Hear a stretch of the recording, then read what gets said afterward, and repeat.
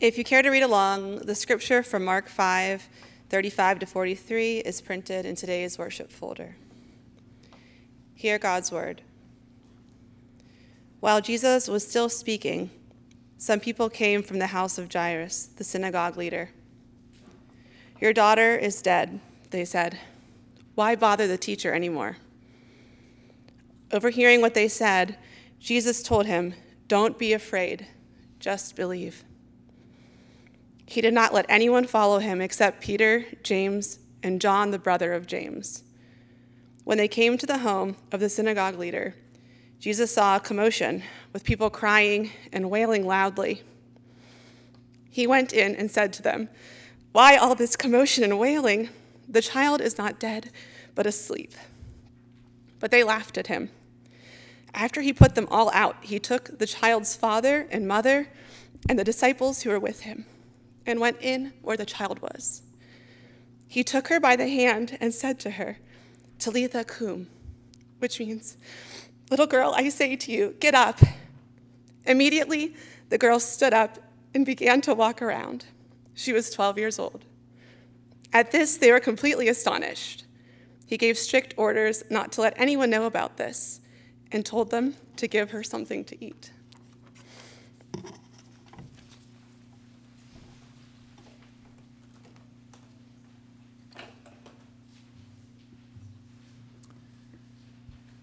Let us pray.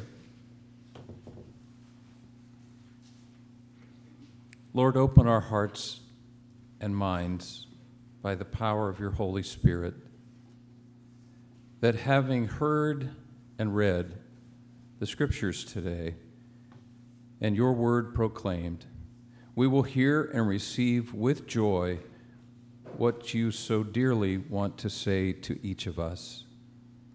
We pray in the name of the living Word, Jesus Christ. Amen. A man was not feeling very well, so he decided to go see the doctor. While he was waiting in the doctor's reception room, a nun came out of the doctor's office. She looked ashen, shocked, haggard. The man walked into the doctor's office and said to the doctor, "I just saw a nun in your reception area. She looked absolutely terrible. I've never seen a woman look worse." The doctor said, "I just told her she is pregnant." And the man exclaimed, "Oh my, is she?" The doctor said, "No, but it sure cured her hiccups."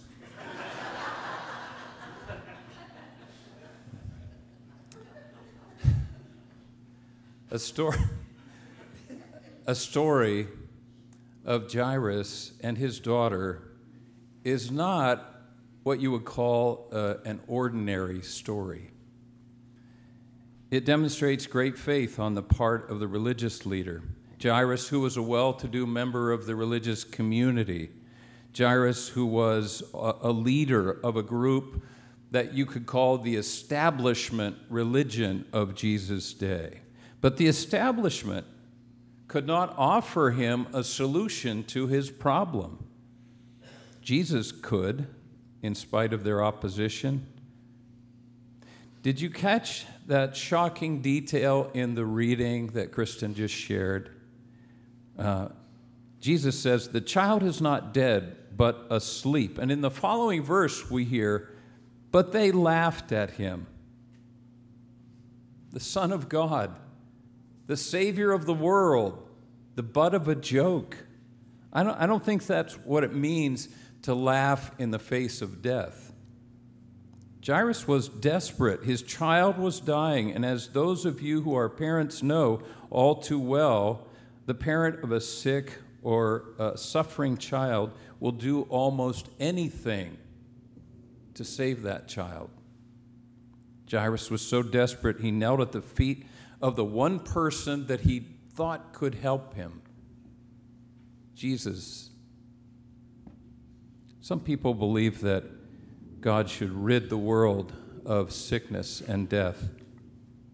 Their idea has some merit, I'll give you that. Yet it quickly becomes problematic. You see, if God protected everyone who believed in him, then everyone would not believe in him out of love, but out of a calculated self-interest.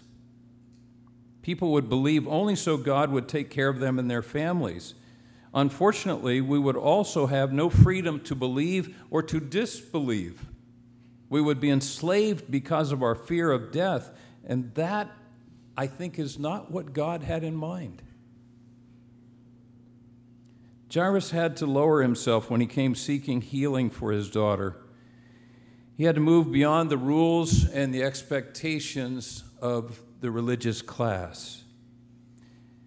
He had to move beyond the praises and promises and good intentions of the religious elite with whom he shared time and money. He used his social status and power, however, to approach Jesus, but then he quickly emptied himself of all of that, coming in true humility and trusting faith. Notice that when Jesus brought the little girl back to life, he didn't fill her empty stomach. That's because God wants all of us to be a part of what God is doing, to collaborate with God in the work of his kingdom here on earth. So the people were told to go and get her something to eat. And then I would imagine her family and everyone gathered in the house would sit there and watch her enjoy every bite.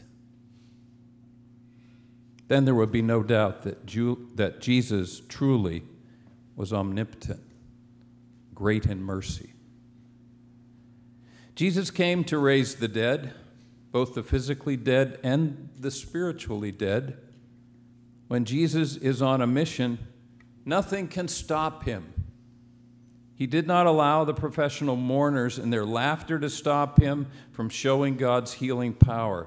The laughing mourners, I think, represent people who refuse to accept Jesus Christ and his wondrous gifts and prefer to mock.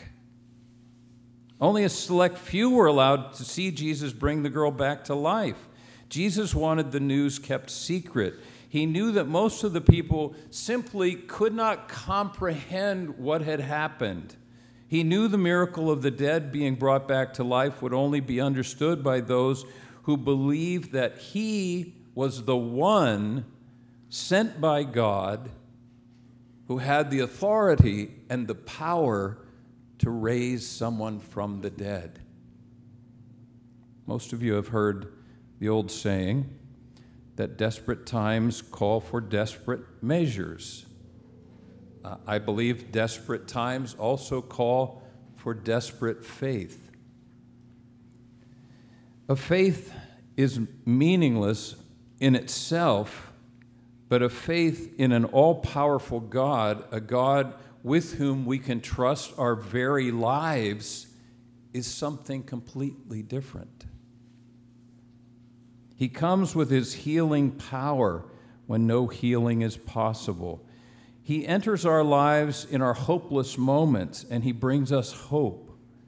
Sometimes, not all the time, Jesus works the miracle of physical healing. And other times, he works the miracle of spiritual healing, healing from within. He may not always come when we want him to come, and he might not always answer our prayers the way we want him to answer our prayers. But we must always be faithful and know that Jesus wants to help us, regardless of our situation. Faith is believing that God will do what is right for each and every one of us at the right time.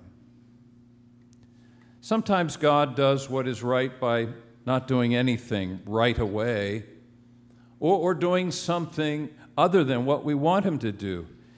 For instance, Jairus had to wait for his daughter's healing while Jesus healed this woman who was hemorrhaging in the passage just before ours for today. And as a result, his daughter's situation, you might say, went from bad to worse. We have to wait. And when we do, our faith can be shaken. We wonder if God loves us at all. We might wonder if we're worthy of God's love. We might wonder if we're using the right words to pray to God. Jairus might have had some of these same thoughts, and if he did, I would understand that. But Jesus did not give up on Jairus, and Jairus did not give up on Jesus. You see, even when God answers our prayers not the way we want him to, we can still have faith that God loves us and answers our prayers in the way that is best for us and is in keeping with the will of God for us. Whatever our circumstances, God always urges us to have faith and not be afraid. Nothing is too small or too big for God. Jesus gave out of his abundant power to heal, and we have been called to give out of our abundance and carry out God's work in the world. He calls us to love one another as we have first been loved, to show compassion to those who are sick and suffering. Jesus met people where they were. Jesus loved them into life, full life, abundant life. His love is action. And if we are to imitate that same love, our love must produce action as well. Sometimes God interrupts our lives, and when he does, we can either adapt our approach or we can stubbornly stick to our own plans and turn our back on God. It's really up to us. The passage in Mark that we've read today shows the compassion of Jesus. He suffered with those who suffered, and I believe he still suffers with suffering people today. He served those who reached out to him at vulnerable times, and I believe he still serves those kind of people today. The example of his compassion and his servanthood gives us hope not only for today, Christian friends, but for the life to come. Something else that we learn from this story is that with God, all things are possible. When things are impossible from an earthly point of view, they are possible from God's point of view. When things are looking bleak, we can take comfort in the knowledge that God will be there to comfort us and give us strength, regardless of the challenges that we are facing. When we receive God's grace, we end up taking Jesus seriously. And then Jesus will change our tears into joy and our skepticism into amazement. And then we will be made whole. Gary Smith shared this true story in Reader's Digest a few years ago. I don't know, we've gotten Reader's Digest for decades. We talk about ending our subscription, but for some reason they keep sending it to us. I don't know why. But he is an Air Force chaplain at Carswell Air Force Base in Fort Worth, Texas.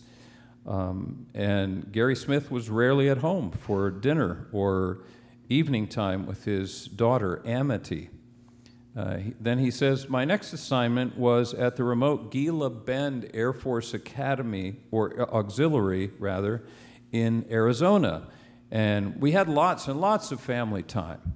I watched with Amity every night as the desert sun set. A new girl, about my daughter's age, moved into onto the base, and Amity told her, you will like it here in the desert. My daddy and I watch the sunset every evening. When we lived in Texas, there were no sunsets. Now, sharing sunsets with his daughter became a special memory for this chaplain. His daughter eventually learned from her daddy that God's promise given to us through the gospel is that there will be a time when there will be no more sunsets. As John's vision in Revelation 22 puts it, there will be no more night. They will not need the light of a lamp or the light of the sun, for the Lord God will give them light, and they will reign forever and ever. Dr. George Carson at First Presbyterian Church in Beaver Falls told a group of us newly ordained pastors back in the mid-'80s that our preaching responsibilities don't stop at the church door. They go beyond that. When we're called to conduct a funeral service, we have a unique opportunity to proclaim the good news of Jesus Christ and his resurrection from the dead to those who gather. Whether at the funeral home or at graveside, Dr. Carson would say to the folks gathered, "The only hope I have to offer to you is the hope that I have found in the resurrection of Jesus our Lord from the dead." All of us need those words today. To hear the words of Jesus he spoke to Jairus. Don't be afraid, just believe. The leader of the synagogue received news that his daughter was dead. It was heartbreaking because he was already on his way to see Jesus in hopes that he could heal his daughter. Now he believes all hope is lost. But Jesus says to him, "Don't be afraid, just believe." Glory to God. Amen.